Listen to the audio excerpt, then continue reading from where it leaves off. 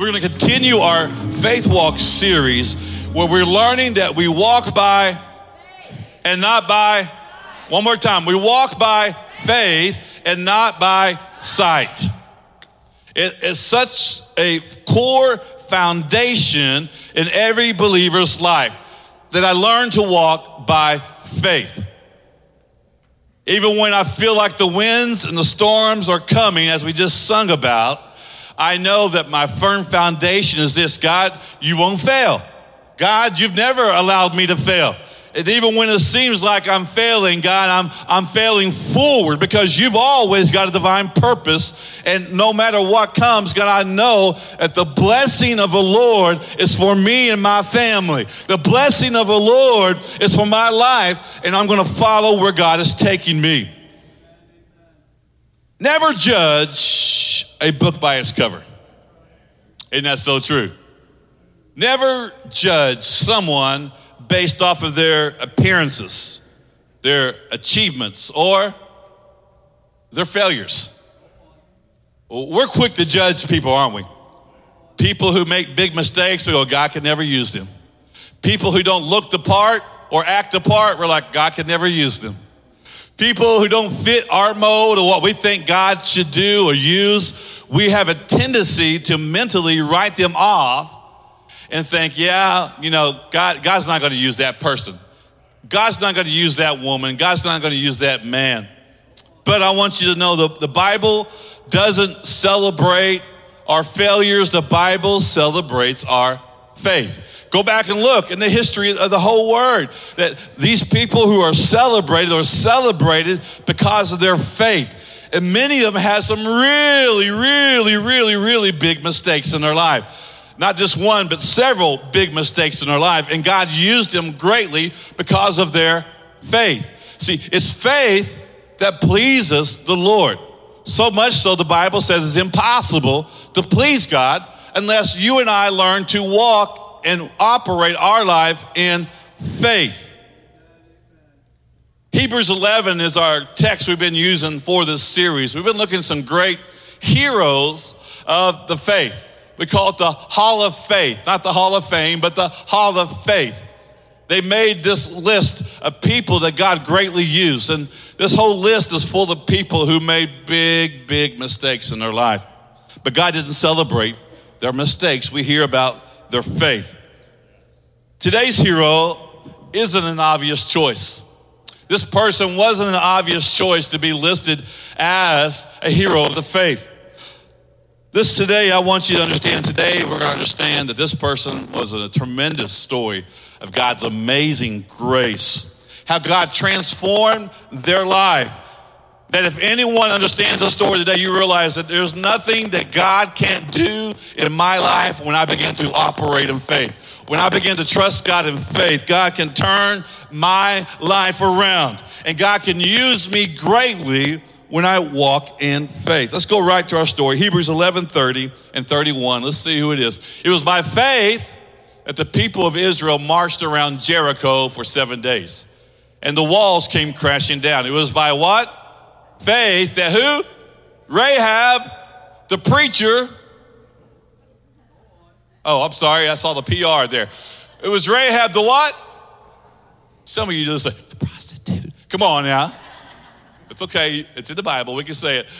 It was Rahab the prostitute was not destroyed with the people in her city who refused to obey God. For she had given a friendly welcome to the spies. Today, we're going to talk about Rahab, and not just Rahab, Rahab the prostitute. As we dive into the story of Rahab, we're going to see how this woman of faith not only saved her life, but she saved her family's life. And it played a crucial role in showing us the form of grace that eventually would flow from her story. We're going to see how God used her and this story to set up a pattern for God's grace and redemption in our life today. You and I are going to walk under this. We have already walked under some of the same anointing and flow of redemption, and we see this story pointing to it. It's a great story. One of my favorite stories of redemption in the Bible. Her faith was so important because this woman had faith. The children of Israel had just left Pharaoh's bondage and went through the Red Sea when it parted. Then they spent 40 years wandering in the desert. 40 years wandering in the desert. And what happens? Finally God says, all right, it's time for them to go to the promised land. He removes Moses from leadership. He says, I want you to instill Joshua into leadership, and Joshua is going to take them over into the promise. So now Joshua has just taken them over now, and they're getting ready to get close to the promise, and they come to a city with great, great walls, the city of Jericho. It was a powerful city. It had built this great fortress that would keep out any of the enemies and allow them to fight off very strategically and defeat the enemies that came close. So Jericho was an obstacle. Jericho would have been considered the enemy of God. Joshua sends out 2 spies and says, all right, go into the city of Jericho. Tell us what it looks like. Tell us how big these walls are. Tell us how it looks as a fortress. How can we overtake it? How can we take it? God wants us to capture this city. He says it's ours. So I'm going to send out the spies and see what they had to say. So they go and they find out. Sure enough, there's monster walls. But in the corner of one of the walls, there was a house that was built in the corner. And this house was an inn. And so it was the only thing that was connected to the wall from the outside was this place. So if you needed a place to stay, this was the place to go. If you wanted more than a place to stay, this was the place to go. Rahab runs this inn. So if Rahab is the innkeeper and Rahab is a prostitute, the Bible doesn't say this, but we can read between the lines and use wisdom and say, this was not only an inn, it was probably also a brothel. So here they are, the spies come into the land, they're needing a place to stay, and they run into Rahab, and they go to the wall, and they find this place, they enter in this as a way they can actually get into the side. If they go into the inn first, they can actually get into the city to check it out. Rahab had nothing to gain by helping these spies out. Everything to lose. By her choosing to protect the spies, she put her own life, her family's life, everything at risk. If word had gotten out that she was helping the spies, the children of God, she could have been not only killed, but probably all of her family would have been killed as well. The king hears that there are spies there and that the spies are staying at this inn. And so the king sends his men over, capture these spies and bring them back. And when the word got that they were coming, she took the spies up to the roof and she hid them under the roof and put the leaves and things over them so that they could not be spotted. And when the people got there, we see this thing of the pretty little picture that people like to talk about this story. Some people talk about this story and they want to paint this really cool picture of this innkeeper. And they skip around and dance around the story. The story was this: she was not an innkeeper. The story was she was a prostitute. And the Bible wanted to make it very clear that she was a prostitute because you know what? He wants you to understand if God can use her, he can use you and I. This story encourages us that if God chose to use this woman, God can choose to use you as well. Is your faith there? And sometimes we want to look at people and say they've blown it too big. They've made too many mistakes in their life and they're not worthy to be used of God. But we see all through Scripture that is just the opposite of what God's grace does in the Scripture. God's grace is for you and it's for I. And it's for the person who sinned the worst in your life. And it's for the person who hardly ever sins and everybody else in between. God's grace is sufficient for me. God's grace is sufficient for you. You got to get that and let that build your faith today. But the Bible, I love it. The Bible doesn't paint this story as a little innkeeper over here. No, he says she was a prostitute. Just let you know right there. The Bible keeps it real. I'm sure she lived in a lot of darkness and shame. I'm sure she had a lot of embarrassment. I'm sure she had a lot of shame that carried the things that she had to do. She's also a woman that needed hope in her life. I can imagine she had a lot of people taking from her, and one of the things that happens is that hope gets stripped. And so I want you to see that she needed hope. And she needed God so much in her life, and she was ready for God to do something in her life. She also was a woman who God saw beyond her faults, saw beyond her fears, saw beyond her flaws, saw beyond her mistakes, saw beyond her reputation, and said this, I see your future. God saw a woman that God was going to use who would become a testament to you and I today. Her testimony is still alive today for us to look at and to celebrate because of this prostitute decided to walk in faith. So no matter where you're at today, I want you to know God wants you to walk in faith. God wants you to leave the lifestyle you have now and to walk in faith. God's got a better plan for your life. God's got a better outcome for your life than you know right now. Come on now. She is a woman of faith. Great woman of faith. A woman transformed by the grace of God. So much that she makes it into the hall of faith. This woman made it. Rahab is a testimony that if God can use her, God can use you. Come on now, look at your neighbor and say, God wants to use you today. And turn to your other neighbor and say, he even wants to use you, you heathen. Have you ever felt like you're not good enough for God's love? I've been there. Have you ever felt that way? I'm not good enough for God's love. I don't deserve God's love. God can never really, I know, Pastor, you preach that, but I don't deserve it. I've done too many things wrong in my life. I made too many mistakes in my life. I don't deserve God's love. Too many regrets, too many mistakes. I don't measure up to other people's standards. I don't measure up to expectations. This is the great news. Listen today, get this. God is not done writing your story. Do you hear me today? God is not putting a period where God wants to put a comma in your life. God wants to rewrite the ending of your story. And your end of your story doesn't have to end bad just because your life has been bad so far. The great news, if you begin to operate in faith, God can transform you and rewrite the ending of your story. God wants to use you greatly. So how do we learn from Rahab's story? Number one, write this down. We got to learn to keep our ears open. Keep your ears open. You know, you ever hear a song and then for the rest of your life you've been singing a song with the wrong lyrics? Have you ever done that? Do we have that video queued up? I want to use that right here. It's real short videos. This is kind of a short clip, kind of lets you know what I'm talking about. Ever hear a song wrong?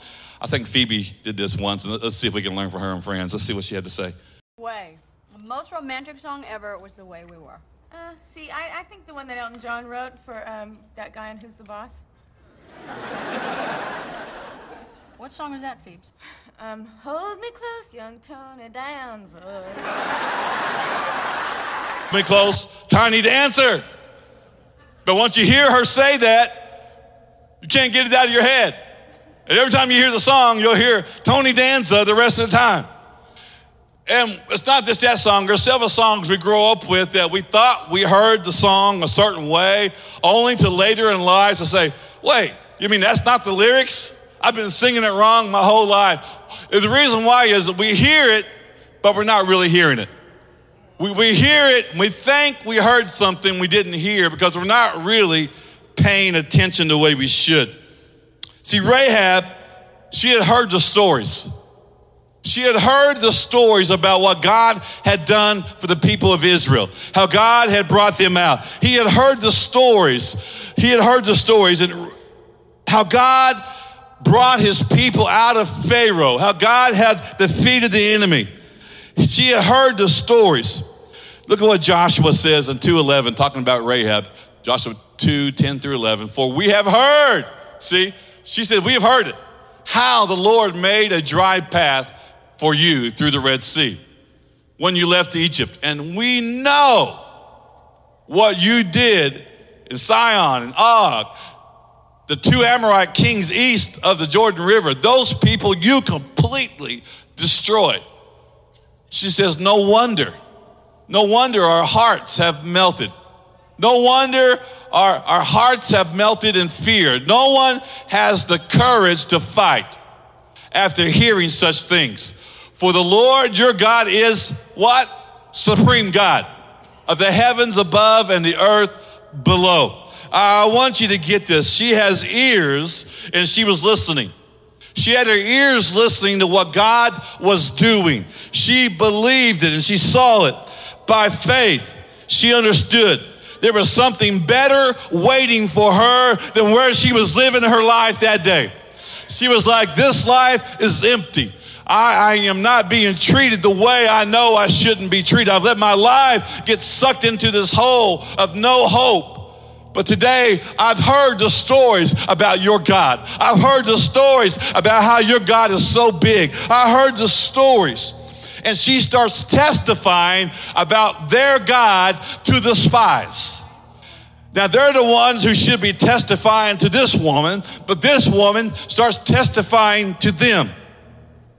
She pretty much says, God has already won the battle. She pretty much says, you know what? I know how this is going to end. It ain't going to end well for us because you serve a God who's supreme. This paints a picture in the spiritual world that we can see here today.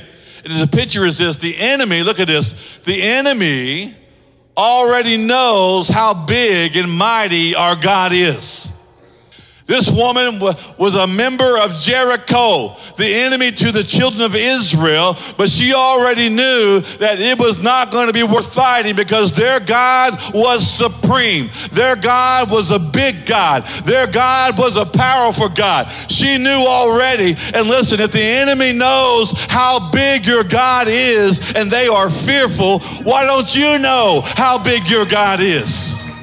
You can walk in faith because your enemy already knows your God is supreme. Your enemy already knows your God is faithful. Your enemy already knows your God is all powerful. Your enemy already knows. And if you'll begin to walk in faith with what God's going to do, your enemy will step aside and quit picking on you because they know, I can't touch this one. I can't do anything with this one. I've tried to blow the winds. I've tried to send the rain, but they cannot be defeated.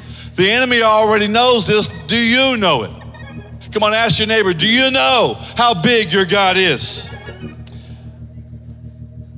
Do you know? Deuteronomy 3, look what it says here, 31:6. Be what? Strong. Come on now. Say it together. Be strong and what? Courageous. Let's do it one more time. Be strong and courageous. Do not be afraid or even terrified because of your enemy. For the Lord your God goes with you. He will never leave you nor forsake you. You got to understand, I got to have an understanding of how big my God is. How big is our God? How you see God. Look at this now. How you see God will determine how you face your challenges. How you see God will determine how you face your enemy. Do you see your God bigger than your enemy? Do you see God bigger than your challenges? That's what faith does. I keep my ears open. I believe when Pastor Gene reads it out of the Word, that our God is big, I believe he's big. That our God is faithful, I believe when I read it. I believe it when I hear it. And that's what number 2 is. I got to believe. Not just hear, but believe what you hear. Do you really believe what you hear every Sunday? Do you really believe what you've heard talked about God? Do you really believe our God is bigger than any problem? Do you really believe our God can heal? Do you really believe our God can set free? Do you really believe our God can redeem? Do you really believe our God is a God of miracles? Do you really believe our God can cause me to prosper even during the famine? Do you really believe that? See, Rahab heard about all these amazing things God had done for the Israelites, but she didn't just hear them, she believed them. Joshua 2:9, look what she says. Let's say it together. Come on, I wish somebody knew today. She said, I know. She didn't say, I heard. She says, I know the Lord has given you this land. That's what she told them. We are all afraid of you.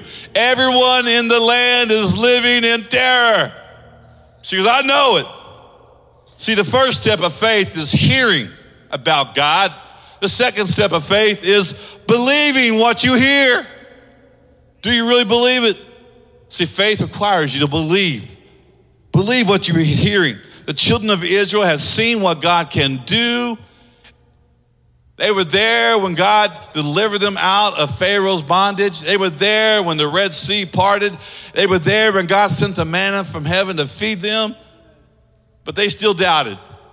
They still allowed doubt. That's why God had to make them wander 40 years in the desert before he could ever take them to the promise, because they had all this faith not happening, even though they had seen and heard for themselves what God had done firsthand. They still had doubt. And here's this woman. She never saw it. She just heard it and believed it. And God used greatly. And she was already saying, it's already God's. This land already belongs to God's people. I already know your God's going to move. I already know God's going to give you this land. I already know he's going to defeat the enemy of the Lord. And she goes, my faith, I heard it and I believe it. Rahab only heard. She didn't only just hear. She believed it. See, if your faith is dependent on what you see. Listen to me. If your faith is dependent on what you see, then what happens when you don't see it? If your faith is dependent on how you feel, what happens when you don't feel it? That's a good question right there, isn't it? Oh, Pastor, I just don't feel it the way I used to. Well, where's your faith? Is my faith based off only what I feel in my emotions? Is my faith only based off of what I'm feeling or what I see? That's not faith. Faith is when I don't see it, I believe it. When I don't feel it, I know he's there. And I'm going to build my life on the strong foundation, because I know when the winds come and the rain comes, I'm going to be steady. I'm going to hold firm, because there's my anchor in my life. And number 3, the last point I want to give you today, she didn't only just hear it, not only believe it, but she put her faith into action. She put her faith into action. She risked her life for the spies. When they sent the guards to capture the spies, she hid them. She acts in faith. Not only did she hide them, she said, they're not here. And I didn't know, but they left already. If you guys speed up, you could probably catch them. She didn't just save them, she sent them on a wild goose chase to get them out of there, so the spies would have plenty of time to get down safely and to escape without being harmed. If she'd have been caught, she'd have been put to death. But she had faith. You know what? I'm not putting my faith in these people. I've heard. I haven't seen it, but I've heard what God can do, and I believe it. And she began to put her faith into action. Acts of faith. She acts on faith. I'm going to hide them because I believe if I hide them, that God would show me grace. If I help God's people, I believe that somehow I'm going to get saved. And we see this happen in Joshua 2:18 and 2:19 through 21. Look what it says. When we come, this is what they made a promise to her. Because she showed them kindness and she hid them. This is what they made a pact with her. When we come into the land, you must leave the scarlet rope hanging from the window. Everybody say scarlet. This is important. Remember, scarlet is what? The color of blood. It's blood red. Everyone who leaves this scarlet rope hanging from the window through which you let us down, all of your family members, your father, your mother, your brothers, and all of your relatives must be inside this house where the rope hangs. Everywhere the scarlet rope hangs, they must be in this house. And if they go out into the street and are killed, it would not be our fault. But if anyone lays a hand on people inside the house, we will accept the responsibility for their death. So we see something happening here. It says all the people, because of her kindness and her faith, to say your God is going to win this war, your God is going to deliver us, and I'm going to protect you no matter what it puts me at risk. Because you use faith, they said if you'll hang this scarlet blood-colored rope over your window, that we'll spread the word and everybody will know to leave that house alone. Nobody inside that house will receive the judgment of God. The enemy will come in and we will destroy everything else into the city, but we won't touch the house covered with the scarlet blood robe. Prayer. Are you getting it? And it wasn't just her life. Her faith didn't just save her life. It saved her parents. It saved her children. It saved her relatives. And I'm sure she crammed as many people as she could into that house. Her faith wasn't just saving her. It was saving the next generation. It was saving those close to her. Listen, sometimes you got to have faith for those who don't have faith in themselves. And we see this beautiful picture that all those covered under the scarlet rope would walk under the grace. And that's what God did for us. So all those covered with the Lamb of God. We saw it on the Passover. All those who had the lamb's blood covered did not receive the death angel. And the children of Israel were released. And all those who were covered in the scarlet house were saved from the judgment of God. Her faith saves her and her family. As we get ready to close, James, the disciple, has a lot to say about faith. He writes a lot about faith. He says, our faith without works is what? Dead. James, the disciple, says, our faith without works is dead. And he goes on to illustrate this verse, and he's talking a lot about faith and how faith put into action. And all of the great people he could have used for an illustration. He could have used Noah. He could have used Noah. He could have used Moses. He could have used Abraham. But who did he use? Let's look here in James 2:25 to illustrate this great story. He says, it was Rahab, the prostitute. She's another example. She was shown to be right with God by her actions when she hid those messengers and sent them safely away by a different road. Her faith in the greatness of God saved her life and it saved her family, all who were covered by the blood. It was Rahab's example. It's faith. My faith demands action today. My faith demands action today. It's not enough just to believe. It's not enough just to hear. I got to believe. And then once I believe, I put my faith into action. If you really believe what you're hearing, then your faith should follow. Put my love into action. Put my words into action. Put my giving into action. Put my serving into action. Put the kindness of God into action. It demands a response. Faith is just not to hear and believe, but faith is an action word.